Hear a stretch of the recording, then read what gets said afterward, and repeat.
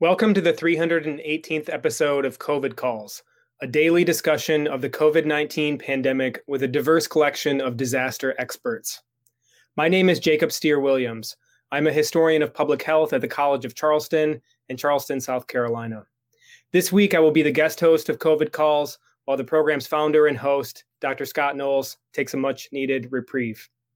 My focus in the history of public health is on the field of epidemiology, a science unfolding in real time during the COVID-19 pandemic. This week on COVID Calls, I'll be speaking with some incredible scholars who in some way work on the field of epidemiology. If you missed yesterday's episode, I had a terrific conversation about origin myths and the identity crisis in epidemiology with Dr. Lucas Engelman. Today, I'll be chatting with another expert in the history of epidemiology, Dr. Jim Downs. Just a reminder, you can usually catch COVID Calls live on weekdays at 5:30 p.m. Eastern Time. To find the program, go to COVID Calls YouTube TV channel. You can also hear COVID Calls anytime recorded as a podcast on Spotify, iTunes, Podbean, or anywhere else you get your podcasts. You can keep up with COVID Calls via Twitter using the handle @COVIDCalls, myself @SteerWilliams, or Scott @US of Disaster. Please help spread the word about COVID Calls, and feel free to send suggestions for guests and future topics to either myself or Scott Knowles. As of today, August 10th, 2021, there have been 4,308,383 deaths from COVID-19 worldwide, according to the Johns Hopkins University Coronavirus Resource Center. It's absolutely sobering for me to sit here today and to think that in the past 24 hours since I spoke with Lucas on this program, 9,367 people have died of COVID-19. The JHU Resource Center reports today that 51% of the U.S. population has been vaccinated against COVID-19.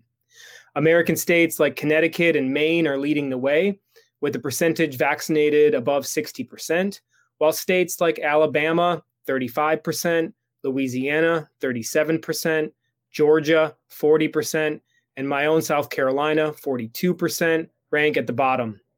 COVID-19 is surging in states that have the lowest vaccination rates. As a way to humanize those numbers, I will each day this week read a real-life story or a story of advocacy for those impacted by the pandemic in some way. That's something that Scott has been doing from the outset of COVID Calls, and it's a powerful reminder of the ways that pandemics strike populations, but we experience them as individuals in our individual communities. Today, I'm sharing a story from reporter Aubrey Killian of WDSU in New Orleans, Louisiana, from yesterday, August 9th, 2021. Metairie, Louisiana. Ripped apart by COVID-19, a Metairie family dealing with heartbreaking loss. My mom died at 4:15. My aunt died at 12:18. So just a few short hours of 48 hours. They were both absolutely beautiful women, strong, independent women, Emily Casanova said. Casanova said she's trying to wrap her mind around the death of her mother and aunt in one weekend. Her mother, Samantha Casanova, died Friday. She was a nurse for the past 25 years and lived to help others. My mom was loving, goofy, and just a beautiful soul, Casanova said. Her aunt, Jan Fedka, died Sunday. Fedka was a cook who loved to feed her family and make others laugh. I love and miss them very much, Casanova said. One more I love you. One more hi goodbye just to hear their voice one more time. This horrible infection doesn't care who you are or doesn't care what kind of family you're going to leave behind. It doesn't care. It's going to take no matter who it is. It sucks to have to happen like that. Try and stay healthy. Wear the mask as much as you can. If you're able to get vaccinated, if it's something you feel comfortable with, you do that. Casanova said they fought for weeks at East Jefferson General Hospital and were put on ventilators. Casanova said her mother and aunt were not vaccinated. Doctors and nurses did everything they could. Unfortunately, I think another thing is that they did wait a little too long. They tried to beat it at home. The amount of care they had for my mom and aunt was immense. What makes it even harder is her mom's birthday is Thursday. Hug your mom and your aunt. any parental figure so tight because you don't know when they're going to go or when the last hug will be, Casanova said. So my guest today, who I'm really thrilled to talk with, Dr. Jim Downs is the Gilder Lehrman NEH Chair of Civil War Era Studies and History at Gettysburg College. He's the author of 2 widely acclaimed books, Sick from Freedom, African American Sickness and Suffering During the Civil War and Reconstruction, published with Oxford University Press in 2012, and Stand By Me, The Forgotten History of Gay Liberation, published with Basic Books in 2016. In Herculean fashion for an academic, Jim has also edited 4 anthologies and dozens of articles, essays, op-eds, and he regularly appears in The Atlantic, The New Yorker, Slate, The New York Times, The Chronicle of Higher Education, and the LA Review of Books. He's the co-series editor with Catherine Clinton of History in the Headlines. In his forthcoming book, Maladies of Empire, How Slavery, Colonialism, and War Transformed Medicine, is due out soon with Harvard University Press. And you can now pre-order your own copy, which I highly suggest that you do. Maladies of Empire is a path-breaking project on the global origins and entanglements of epidemiology with colonialism, race, and warfare in the 18th and the 19th centuries. Jim, it's a joy to speak with you today. Throughout this week, during my time guest hosting COVID calls, I want to take a deep dive with a bunch of incredible experts like yourself into the field of epidemiology and how it relates to the unfolding COVID-19 pandemic. Given the breadth of your work, particularly this exciting new book, Maladies of Empire, there's a lot for us to talk about today. So tell us, where are you calling from and what is the pandemic situation there? Well, first, thank you so much for having me. I'm calling from Gettysburg, Pennsylvania, and the pandemic situation here seems to be relatively under control. I get the Citizen app percentage. I think it was like 2% positivity rate, which seemed relatively low. People are wearing masks. I was coming up from my office last night at 9 p.m. on a very lonely, dark road. And I passed a student who was masked up. So it seems to be okay here. Mm-hmm. Yeah, that's really interesting, especially to hear that story of your own personal experience and be just a couple states away from you to the south and be living a very different experience where people are not wearing masks and where rates are between 12 and 16% in the last week. So since the COVID-19 pandemic began, you've worked and lived in 3 different American cities, in New London, Connecticut, in New York City, and in Gettysburg, where you are now. And I wonder if you sort of look back a little bit on the last year and a half, what has it been like to see the pandemic unfold in 3 different cities? I would focus on New York because I was living in New York at the time when everything hit. And it was sort of, to me as an academic, as a historian, it was more of a frustrating experience, but probably not this for the reasons that most people think it's frustrating. That is to say that I was getting tons of calls from concerned relatives and friends because the infection rate was so high, the mortality rate was so high. I was actually traveling back from the archives, looking up sources for my book at the Huntington, and I got back home and I wasn't feeling that well and I was really exhausted. And I thought I had an allergy, but it wasn't until the New York Times reported that the loss of sense of taste and smell were part of the pathology that I realized I had it. And it wasn't until, but I couldn't get tested at the time. So this was the very early days of the pandemic. There was no testing. And so I had to wait until the end of May, I think. And I took an antibody test, which proved that I was positive. So I actually had COVID-19. So I lived through it. My immune system cleared it. I was fine.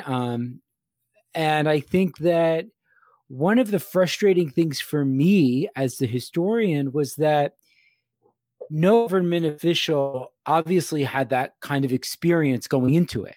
But at the same time, they were acting as if this was the first time that a pandemic ever broke out or that city, state, or federal government needed to react. and the failure to sort of call in historians to actually think about how to develop quarantine measures, how to sort of think through this sort of debate between safeguarding the public health and safeguarding the economy got sort of played out as this like incredibly ideologically fused argument. But in fact, if you think about it historically, it's an argument that could be traced back to 1842 London. I mean, these are debates that these are questions that are always informing and animating debates.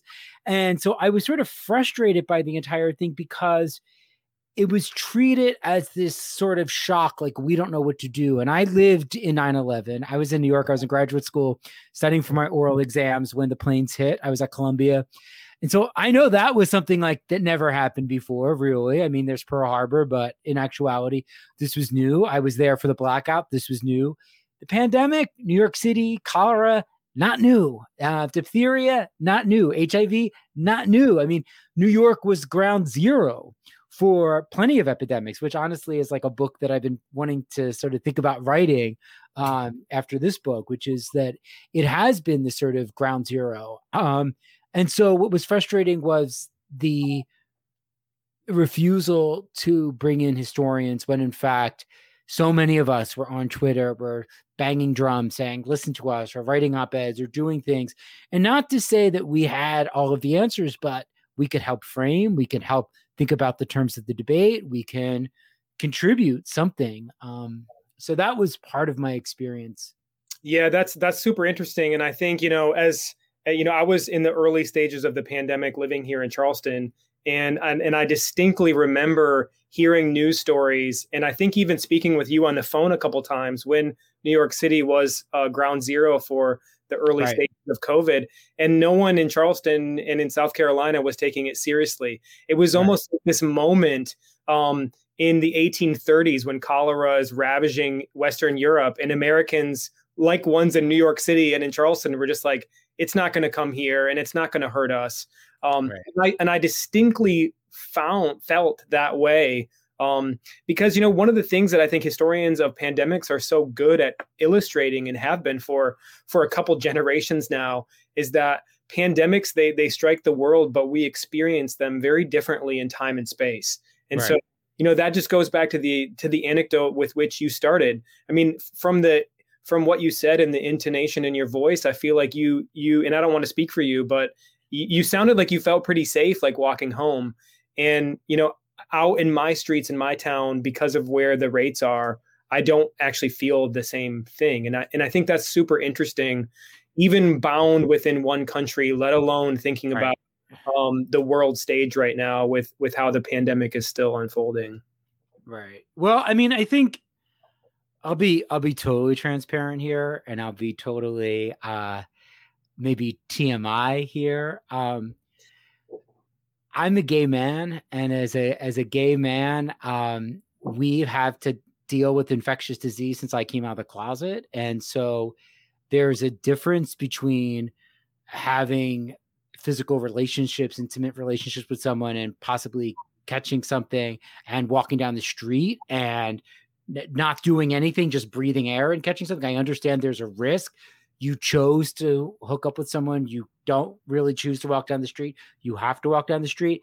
That said, in living with infectious disease and thinking about infectious disease, I mean, I take an antiviral every day for HIV.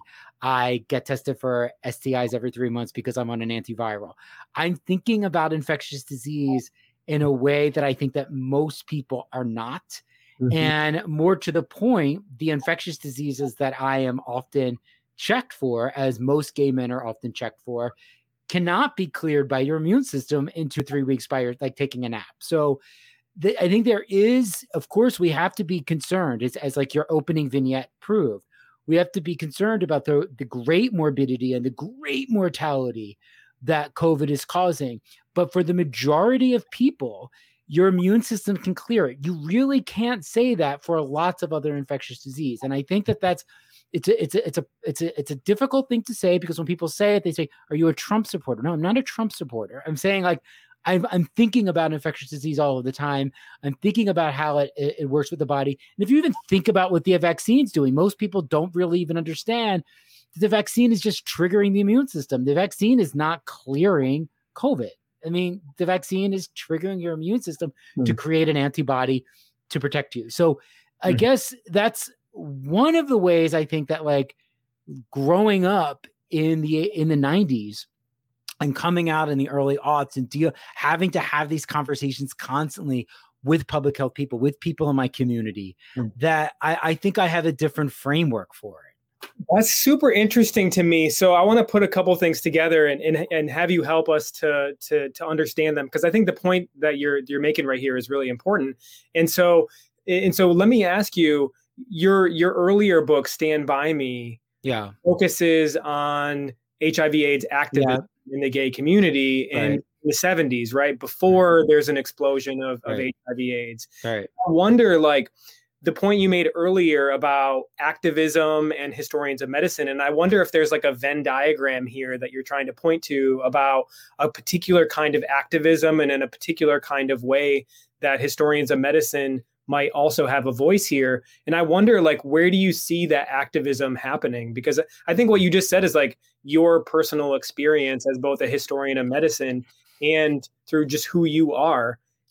It sheds important light on how we might navigate this pandemic, even as very different selves. But I wonder if you're really talking about some kind of bigger activism in the public discourse.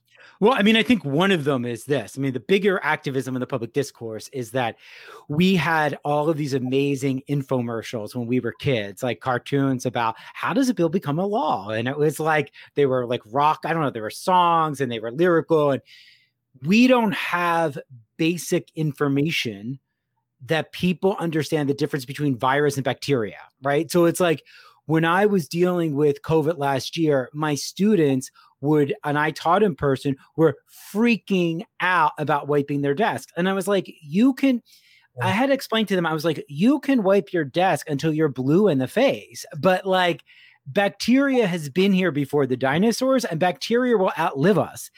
A virus needs a host. If someone in this room is not infected with COVID, you're fine. Now, of course, we have to be preventative. We have to have masks, and you could do things. But all of this work was really about, dealing with it was almost like it was bacterial, and it wasn't. And so there was like basic things like, why 6 feet? 6 feet because, if you're that close, you can get infected by the droplet, blah, blah, blah, blah, blah. So a lot of that information came out for me as a gay man thinking about HIV and how HIV spread, because initially it was like, oh, HIV, it could be oral sex, it could be anal sex, it could be kissing. And it was like, no, it's not in the saliva.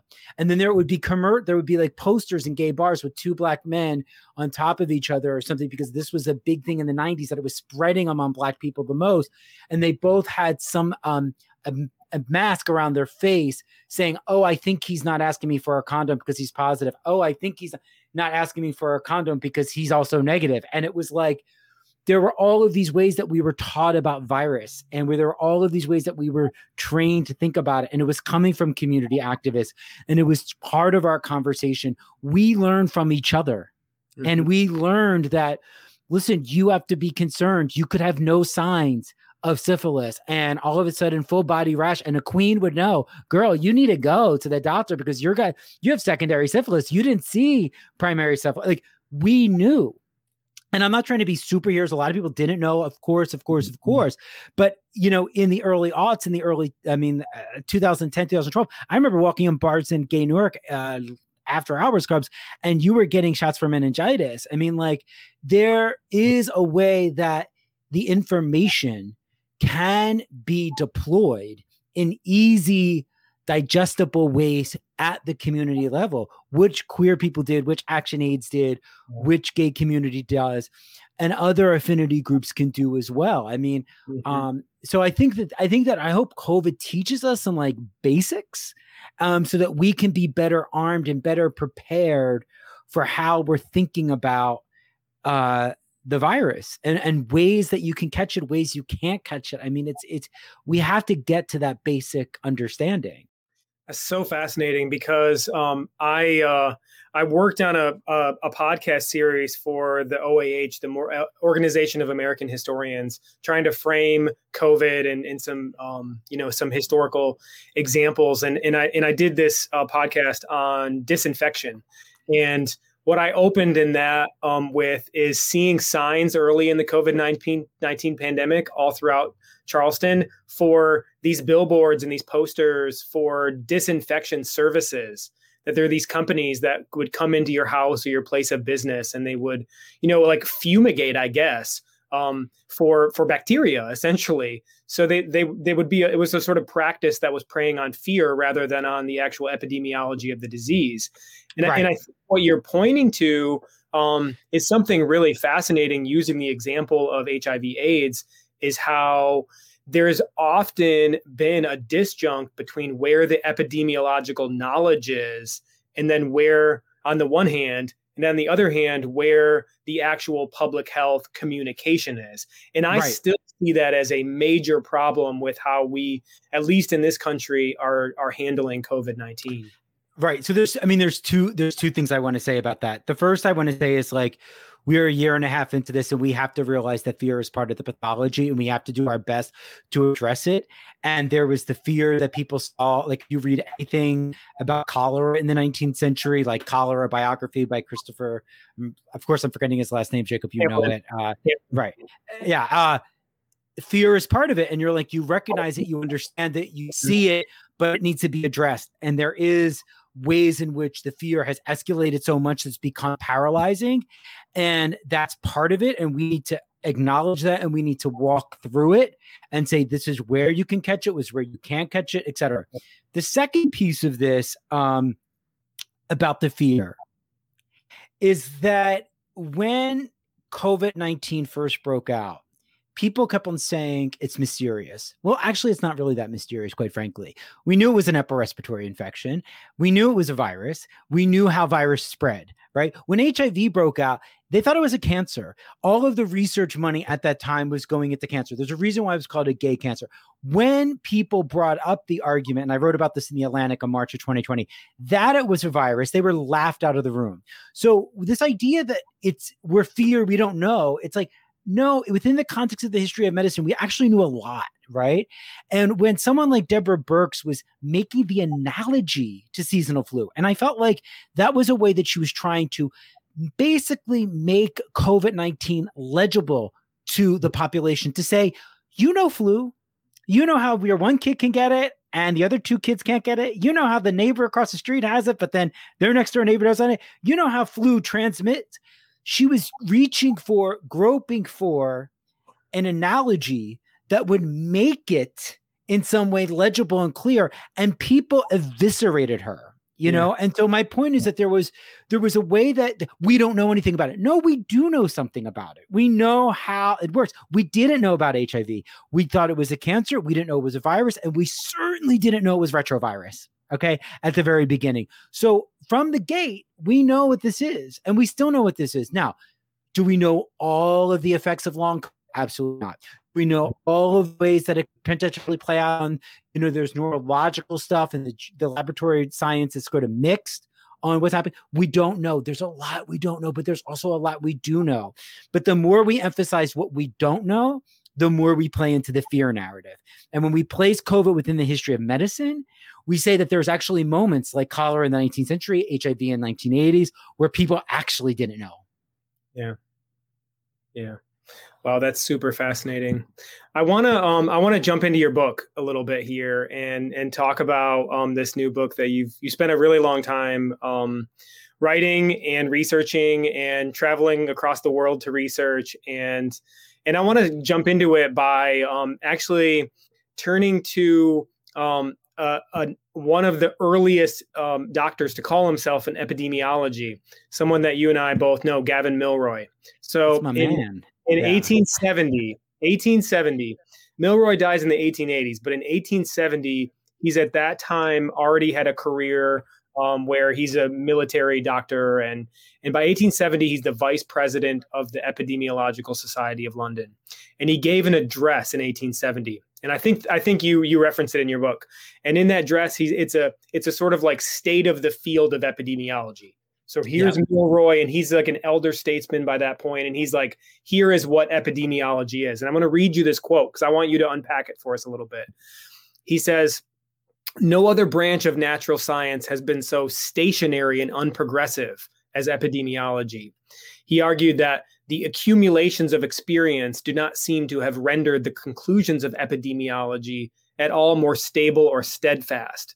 What has been confidently asserted one year is often contradicted a few years later, and doctrines accepted at one time are rejected at another, to be again perhaps brought forward with favor, and to be again repudiated or neglected.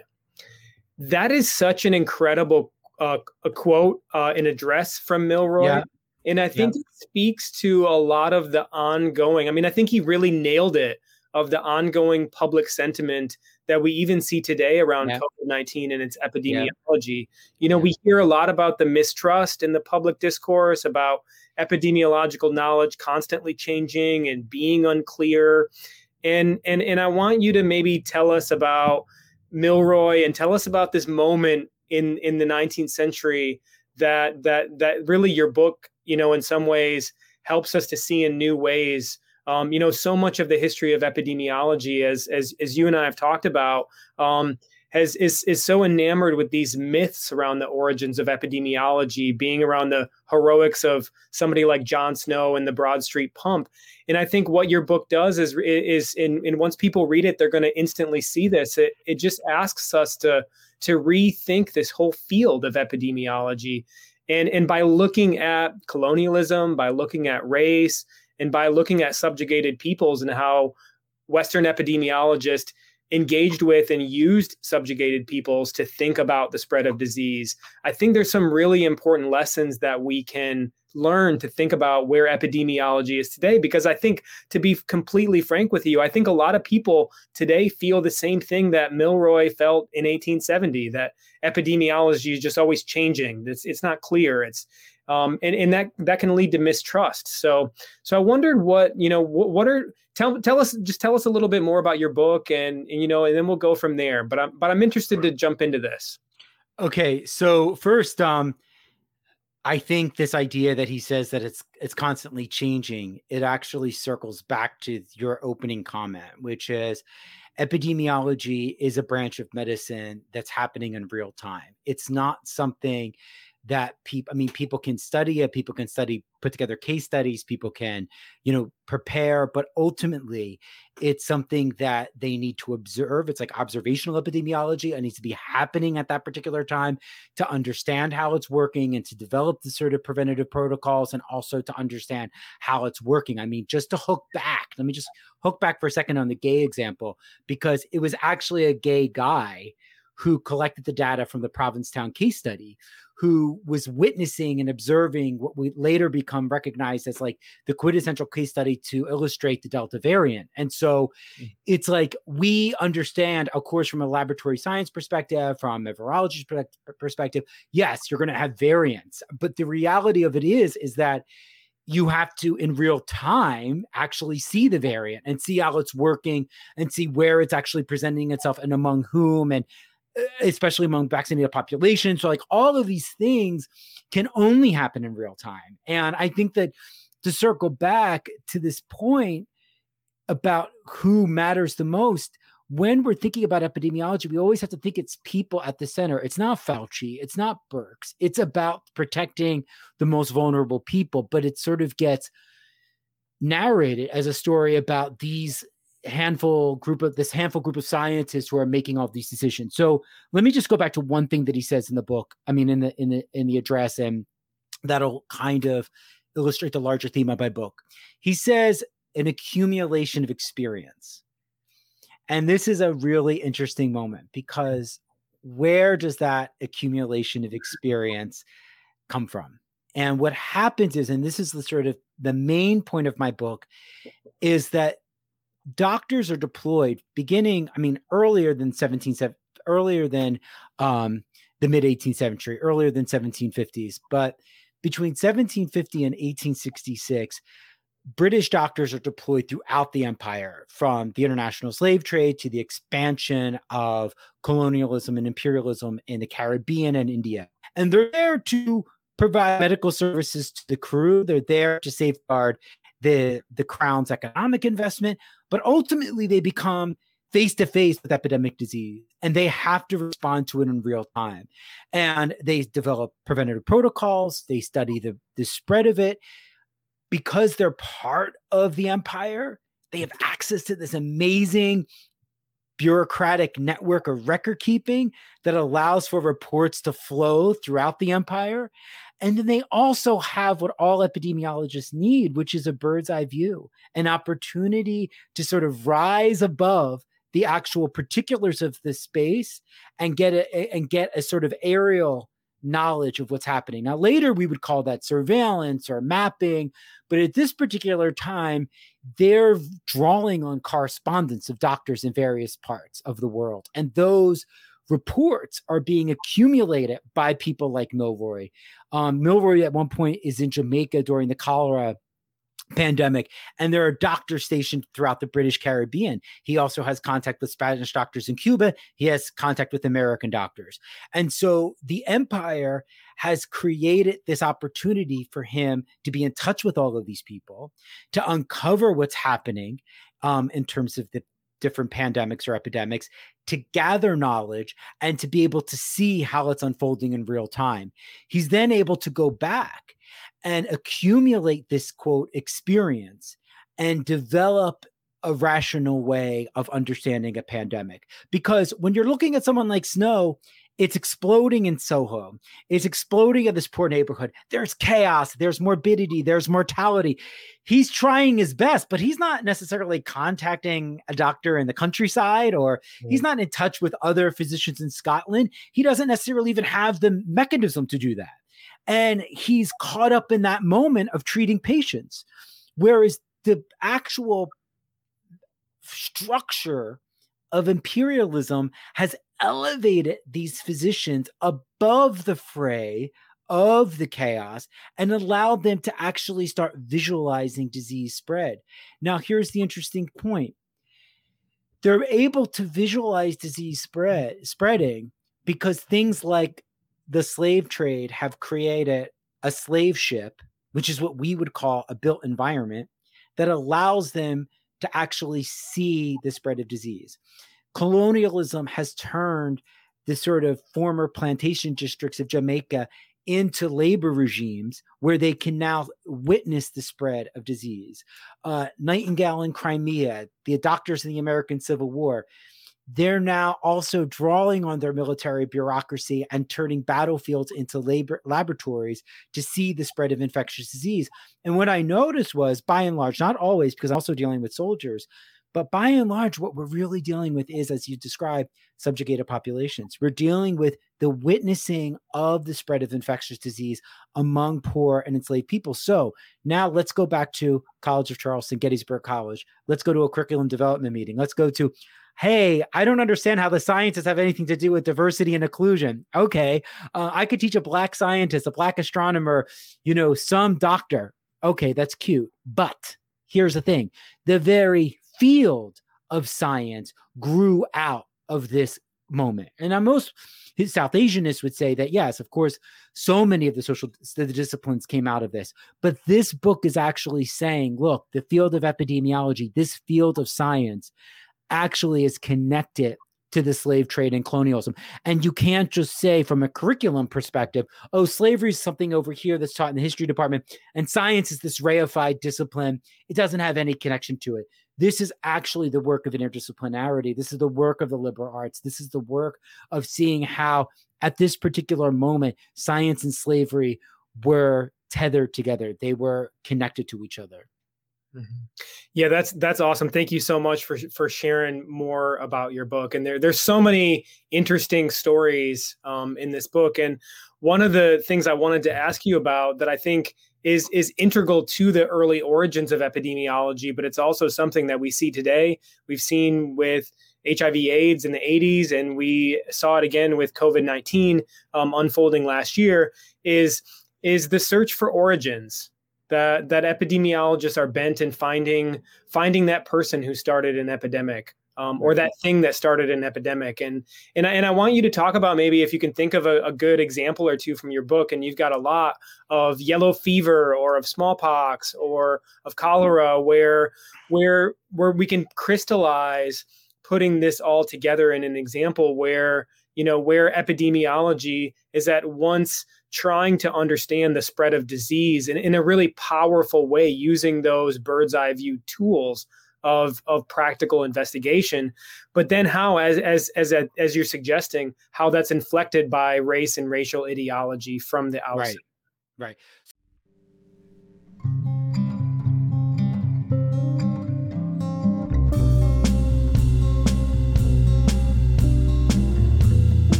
Part of it is that some historians know about Muslims. Some of them know about the ways in which Muslim people were placed in quarantine facilities, and this was part of the larger story of cholera.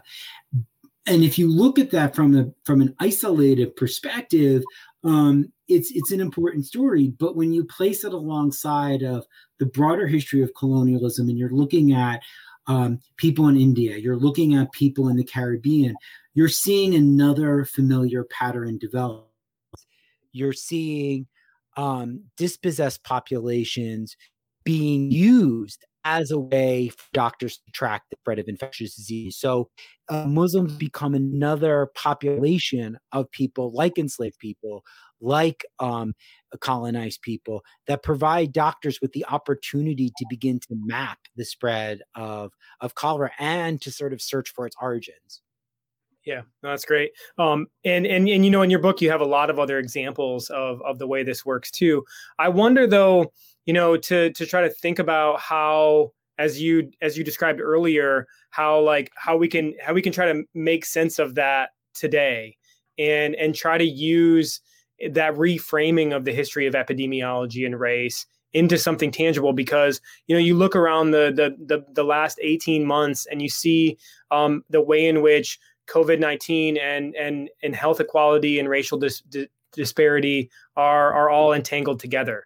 And I think the obvious answer that you can say is obviously that they're entangled, because they've always been entangled. But I wonder how do we make this really complicated, entangled history of epidemiology and race, how do we communicate it? Because I think at one level, what I think that you've identified in your work, and it's something that I'm really fascinated with, are all of these really interesting entanglements that are powerful and lasting and structural. But it's also like this failure amongst epidemiologists to communicate every day, the science of epidemiology. There's also a kind of way in which there's a point in which historians of public health and historians of medicine and epidemiology need to make our history palatable as well, to try to do real good in our communities. And I wonder, what does that look like for you?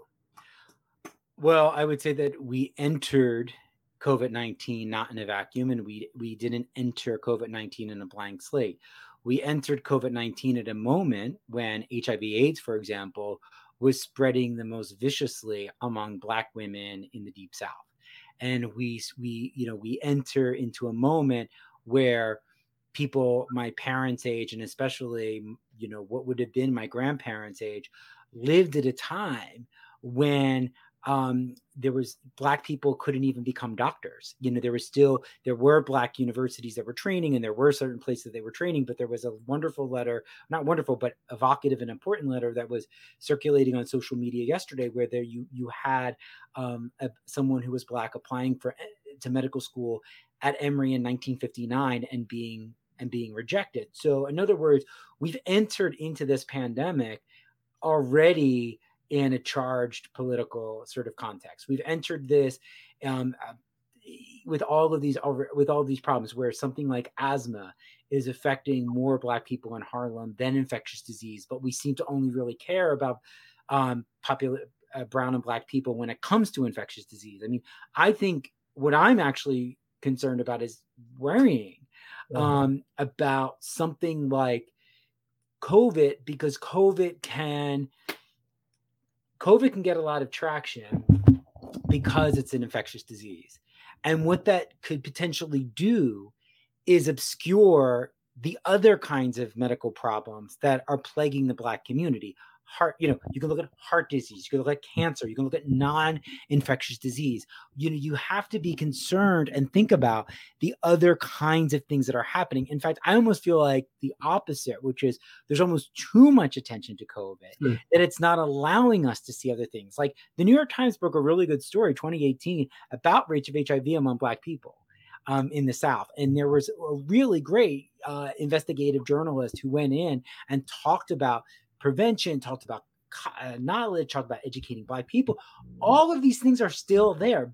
HIV is still spreading. Yeah. And so I'm concerned about that. I'm worried that we are just going to emphasize this infectious disease at the risk of missing these other problems that have been plaguing the Black community for so long and have been plaguing the brown community. And yet at the same time, we see that it's not surprising that brown and Black people were the highest, were affected. Where I was in New York City, most by COVID-19. Why? Because most middle-class people, and it was a class issue, it wasn't a race issue. Most middle-class people stayed home. They did work from home. They got on their computer. And what we said to poor people who were mostly brown and Black in New York City was, you are an essential worker. And you are living in a crowded public housing, in a crowded tenement, whatever it is. And we've given you this polish of the essential worker. But you are living 5 families to a 1-floor apartment, the one floor that shares an elevator, like 10 families sharing an elevator in these congested places, 5 people in a 1-bedroom. And that's why the rates are increasing. And then you're forcing them to go to work at the grocery store or to work at the pharmacy or to work at the Rite Aid. And that's what's causing it. And then the statistic is saying, oh, the number of Black people. Well, you can't really pull out race without talking about this class economic issue, because I know a lot of Black people who are fine. And I knew a lot of white people who weren't. So there was a class issue there. You can't talk about race without talking about class. So I felt like there were so many unnuanced ways of thinking about this. And then, of course, I mean, one of the things that has not been reported as much, and it's sort of shocking, is the rate of infection among Indigenous communities and why that hasn't gotten the kind of attention that it should. So I think we have to be concerned about how it's being reported. We have to think about the larger context that COVID didn't begin in a vacuum. It began in an already charged epidemiological infectious disease context, and that a lot of what allowed for the spread of the virus was connected to issues of political economy. Yeah, absolutely. Well, one of the things that I've been trying to wrap my mind around in the last 18 months about COVID and the history of epidemiology is something that you study in your book and that you have a pulse on, and that is by the early 19th century, by the time that people like Milroy are writing in the mid 19th century, who are for the first time starting to call themselves epidemiologists and think about what they have been doing as a field and as a discipline, that they're, as you argue in Maladies of Empire, they put that together to call themselves a thing, epidemiologists, and a field, epidemiology, through the global study of disease. Now, often in that period, it was wrought through colonial and imperial structures, yes. But by the mid-19th century, epidemiology is global in scope and in reach, I would argue. And what's so fascinating about that is, of course, that continues. And, we have all this really great history about global public health and its emergence of, League of Nations Health and WHO. Right. And then we've have some of these big stories. But one of the things I keep coming back to is, like, historians of epidemiology and public health have long argued that epidemiology becomes a globalized field of study. And there's people like Milroy that are saying already by the 1850s and 60s, in order to understand cholera, you need to understand the global spread of cholera. That's right. And Again,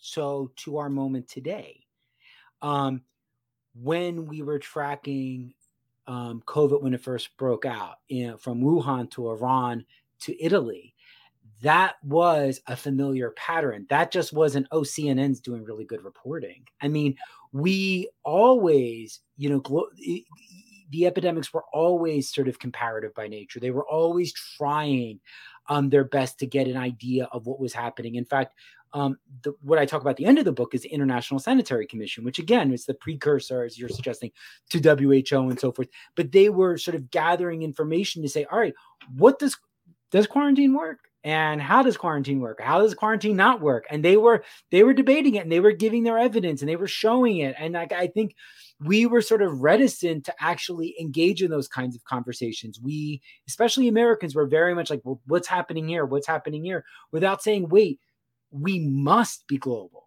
The only way we're going to get this is if we start inviting these doctors from Iran here, if we start Zooming with these people from Italy. We have to figure out what's going on in Israel. We can't just say, oh, well, Israel's got all this money. They bought out the vaccines. Forget it.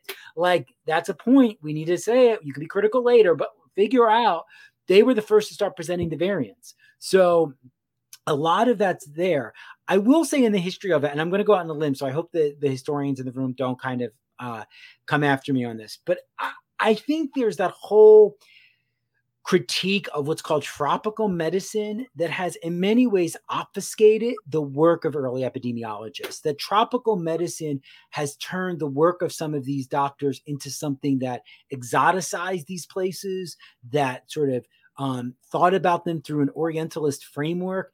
And all that's true, and the evidence is there, so I'm not disputing it, but it's actually obscured some of the ways in which that moment was like the kind of key bridge between Milroy and then the later work of WHO. We can't just dismiss it as tropical. And of course, yes, what's happening with Warwick Anderson talking about the Philippines, yes, of course, but there's also something that's happening in terms of how science as a field is growing and developing, even if we don't like it. That's interesting. I mean, I think there's still an enormous amount of research opportunity to think about global public health, and in particular, epidemiology as a global pursuit from the period of about 1880 until the 1950s, right? And even earlier, but see, also even early. I mean,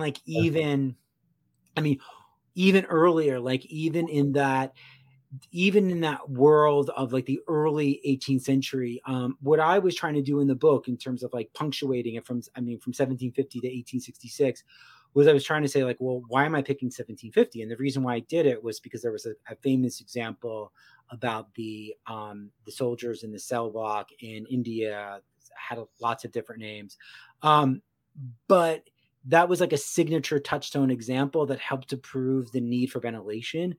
But prior to that, 1720, 1710, you're still getting doctors in the Caribbean and other places who are reporting on infectious disease and trying to do some kind of global health, but they're kind of isolated. And so I would always push, you and I are different in terms of our chronological orientation, but I would go even earlier and you would kind of go later, but that's fine. Yeah.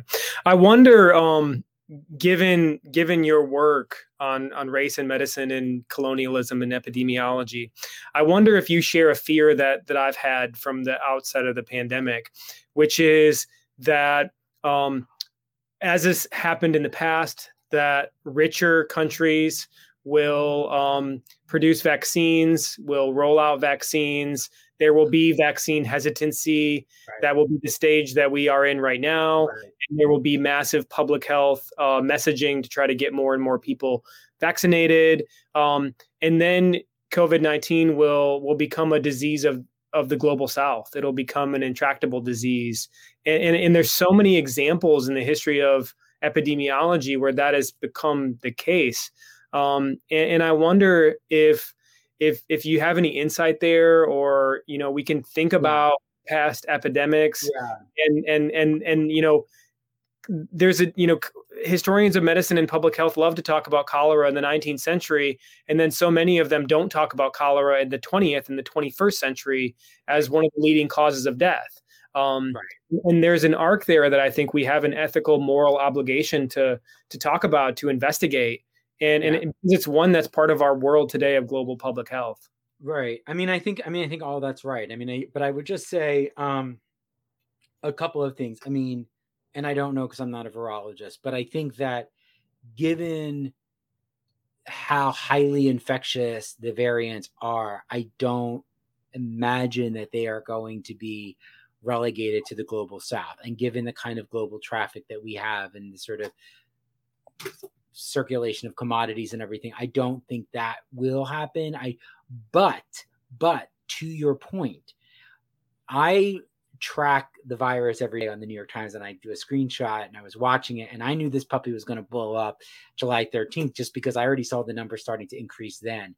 And at the time, there was a very soft murmur among a lot of white privileged people that they were going to get a second shot. And I thought a third shot. Right. And I thought that raises to me serious bioethical concerns when parts of the world don't have it.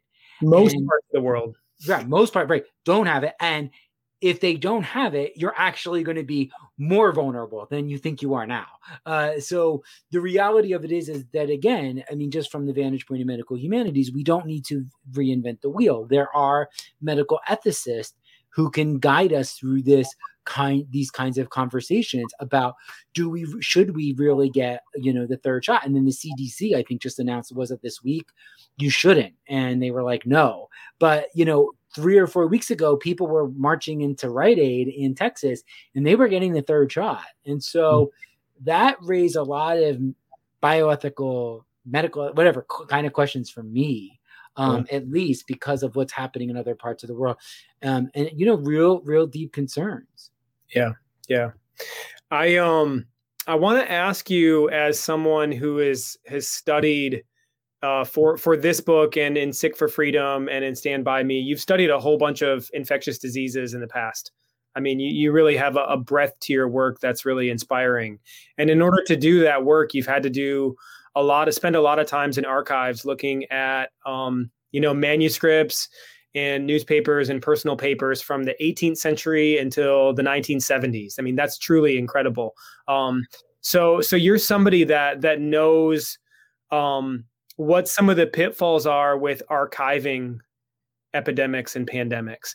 And I wondered if we could just touch on that in the last few minutes that we have here, and talk about what are some of the problems that scholars like you and I face studying past epidemics and pandemics, and then what can we do now as activists to try to record the kind of stories about COVID-19 that we often want in the archives, and that particularly, for people like you and I that study race and medicine and public health, often there's a lot of silences in the archives, right? And the archives themselves, as generations of scholars have argued, they are particular repositories of power.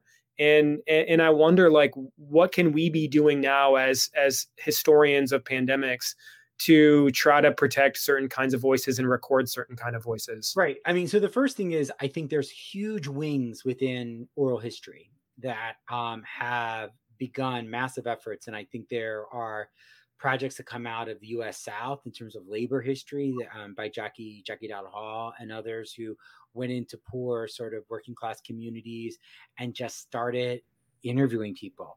I feel like there's a project by Margot Kennedy at Princeton that did stuff on LGBT people in the workplace. Of course, there's the WPA project, which tried to capture formerly enslaved people's memories. So, and there's a 9/11 project out of Columbia. So I think one of the things to do is a group of historians of medicine might want to just have lunch at a conference and think about putting together an NEH grant or something to start funding this project and start doing it. When I was teaching, I can give you an example.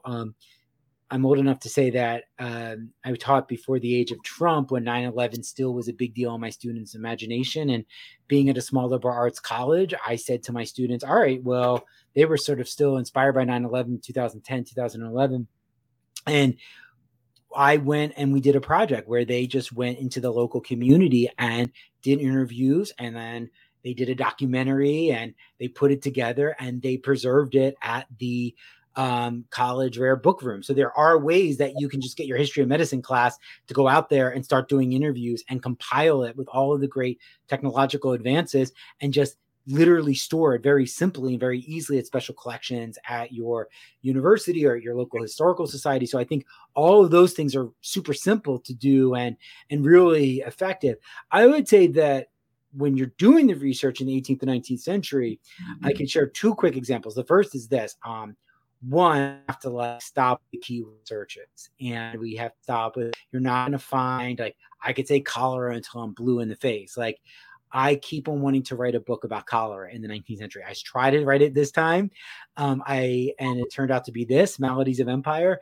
I just went to the Newberry Library on Friday, and I was like, I can do every keyword search with every online thing from Gettysburg, but I showed up. I talked to an archivist. This is obviously having a lot of privilege and having research money and being able to go. I check that. I'm checking my privilege and saying that, but once I got there and I start talking to them, they start showing me around those finding aids, and you can't do the search for cholera. You got to know, who was the guy who just did broad surveys. So for me, the quick answer is military records have always been the key repository, because military is huge bureaucracy. They're always capturing disease. So that was for my first book, The Civil War, for this book. But now I'm still trying to do this book on cholera, and I'm at the Newberry, and I'm trying to do indigenous people, and I'm trying to figure it out. And you got to sit down with the archivist. And once you start telling them, they're going to be able to identify certain kinds of collections of people who provided comprehensive overviews of places. And once you do, you'll get to it. And within a couple minutes, they were already talking to me about TB. And I was like, shit. Yeah. I please just do a cholera project. I can't, because now it's the West is a sanatorium and there's TB and there's all this other stuff. So now I'm like, I can't say no to TB because the archive opened in this other way for me. So it's trying to stop that notion of the keyword search, and also then learning the language of not, you could be reading in English or whatever it is, but the language of how they talk about disease is often very different, and who's going to be talking about disease. It's often not in the medical archives. It's you can get it in social archives and government archive records. Mm-hmm. Yeah. And I wonder, if we can just be perspective here, and do something that historians don't always want to do, but where in 50 years, when historians of medicine and epidemiology want to write the history of COVID-19, where are they going to go looking? Because as you and I know, if all someone did was just, at the early research, the early stage of the pandemic, and just look at the presidential briefings. Remember when those happened, when former President Trump gave those debriefings every day? Right. And if you just read those and you read newspapers and then you listen to, and then you read Fauci statements, you're not going to have a very good handle on the pandemic. And, right. That's something that I've been so impressed and just really blown away by is this program, COVID Calls, because Scott has done 318. This is 318. And this is a daily record of what everyday people are doing to experience this pandemic. Yeah. And so in some ways, I think, and I wonder just to pontificate on this a little bit, because I think it's so fascinating for us as historians to do this thought experiment, is in some ways our recording of this pandemic is going to be unlike any other pandemic that has come before it. So in some ways, maybe we're dealing with an unprecedented way that we are trying to capture this pandemic moment. Okay. Or this, let me just push back. On this, which is to say, I don't know how they're going to look at it, but I'll say this. Civil War produced billions of documents. Those documents just don't reveal material for people doing military history. They can be mined by women's historians, social historians, Black historians, labor historians, etc. So in some way, all of this material around COVID might actually be mined by historians and diplomatic history and social history and other things, because COVID is creating an archive. COVID is capturing the daily life. Its primary intended focus is to record the pandemic, but its unintended consequence is that it could be giving us detail about things that we didn't even know. Do you see what I'm saying? Like, and I think that to me is the interesting moment. So COVID calls could be used by a medical historian, but it could also be used by a fashion historian to be like, why is Jim Downs wearing like a polo shirt from 1985, like in 40 years later? Like, it could be mined in different ways. There's unintended ways that the COVID narrative is producing a very prolific amount of material that can be used by historians in the future. Yeah, and that's something that I've tried to be really cognizant of in my teaching, to try to teach students that, I've been urging them to the classes that I've taught from the beginning of the pandemic to do journaling, something that they can capture, even if it's just for themselves. I mean, I urge them to submit it to, a local oral history project that I'm working on in Charleston. But, just to get students to see that this moment is one that, we've already started to see this, that whenever I ask people, like I asked you about early memories of the pandemic, because of what we know about how historical memory works, we're still in the pandemic and we don't remember it the same way that we experienced it in the first few months. It's just it's nearly how it works. Right. But also take up the other thing that's so interesting to me is that, like, what we think matters might not matter, and what we think doesn't matter might matter. Like, so for example, like, everyone thought in 1998, like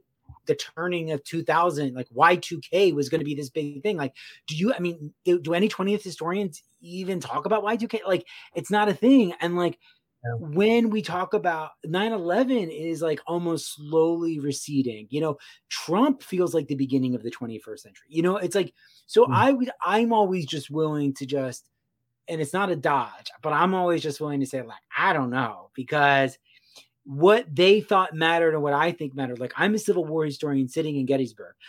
Those soldiers would have never thought that my focus would have been on formerly enslaved people and now colonized people and the Crimean War and the Civil War. They would have thought, well, how about how I ran up Culp's Hill? And it's like, okay, but no, but so what they thought in the Civil War is not what I'm thinking matters. So it's complicated. It's a complicated thing, but I do think the record keeping is important. I mean, that's what Milroy was doing. That's what the epidemiologists were doing, was they did see there was a value in keeping the records. And I think that's valuable for your students. That's valuable for your exercises in classes. That's things that we can do. I mean, to get students hooked to the history of medicine, interview your grandparents, interview your neighbor, interview your roommate, and, look at that interview and place it within the context of medical humanities and think about what matters to them. What's the story that they're telling is what you're asking. And that's a question that Rita Sharon and all these other people in medical narrative medicine are forcing us to think about. So you can do it that way. Yeah. No, and I think what's so interesting, the question that I think comes to my mind from that kind of like activist pedagogy is like, and you mentioned 9/11, a different kind of natural disaster, but pandemics are natural disasters too. And, you and I, in some ways, still have cultural mileage out of 9/11. I mean, because you mentioned you were in grad school, living in New York City. Right. I during 9/11 was an undergraduate student, right? And I have this it's part of this real historical memory of my place in my time.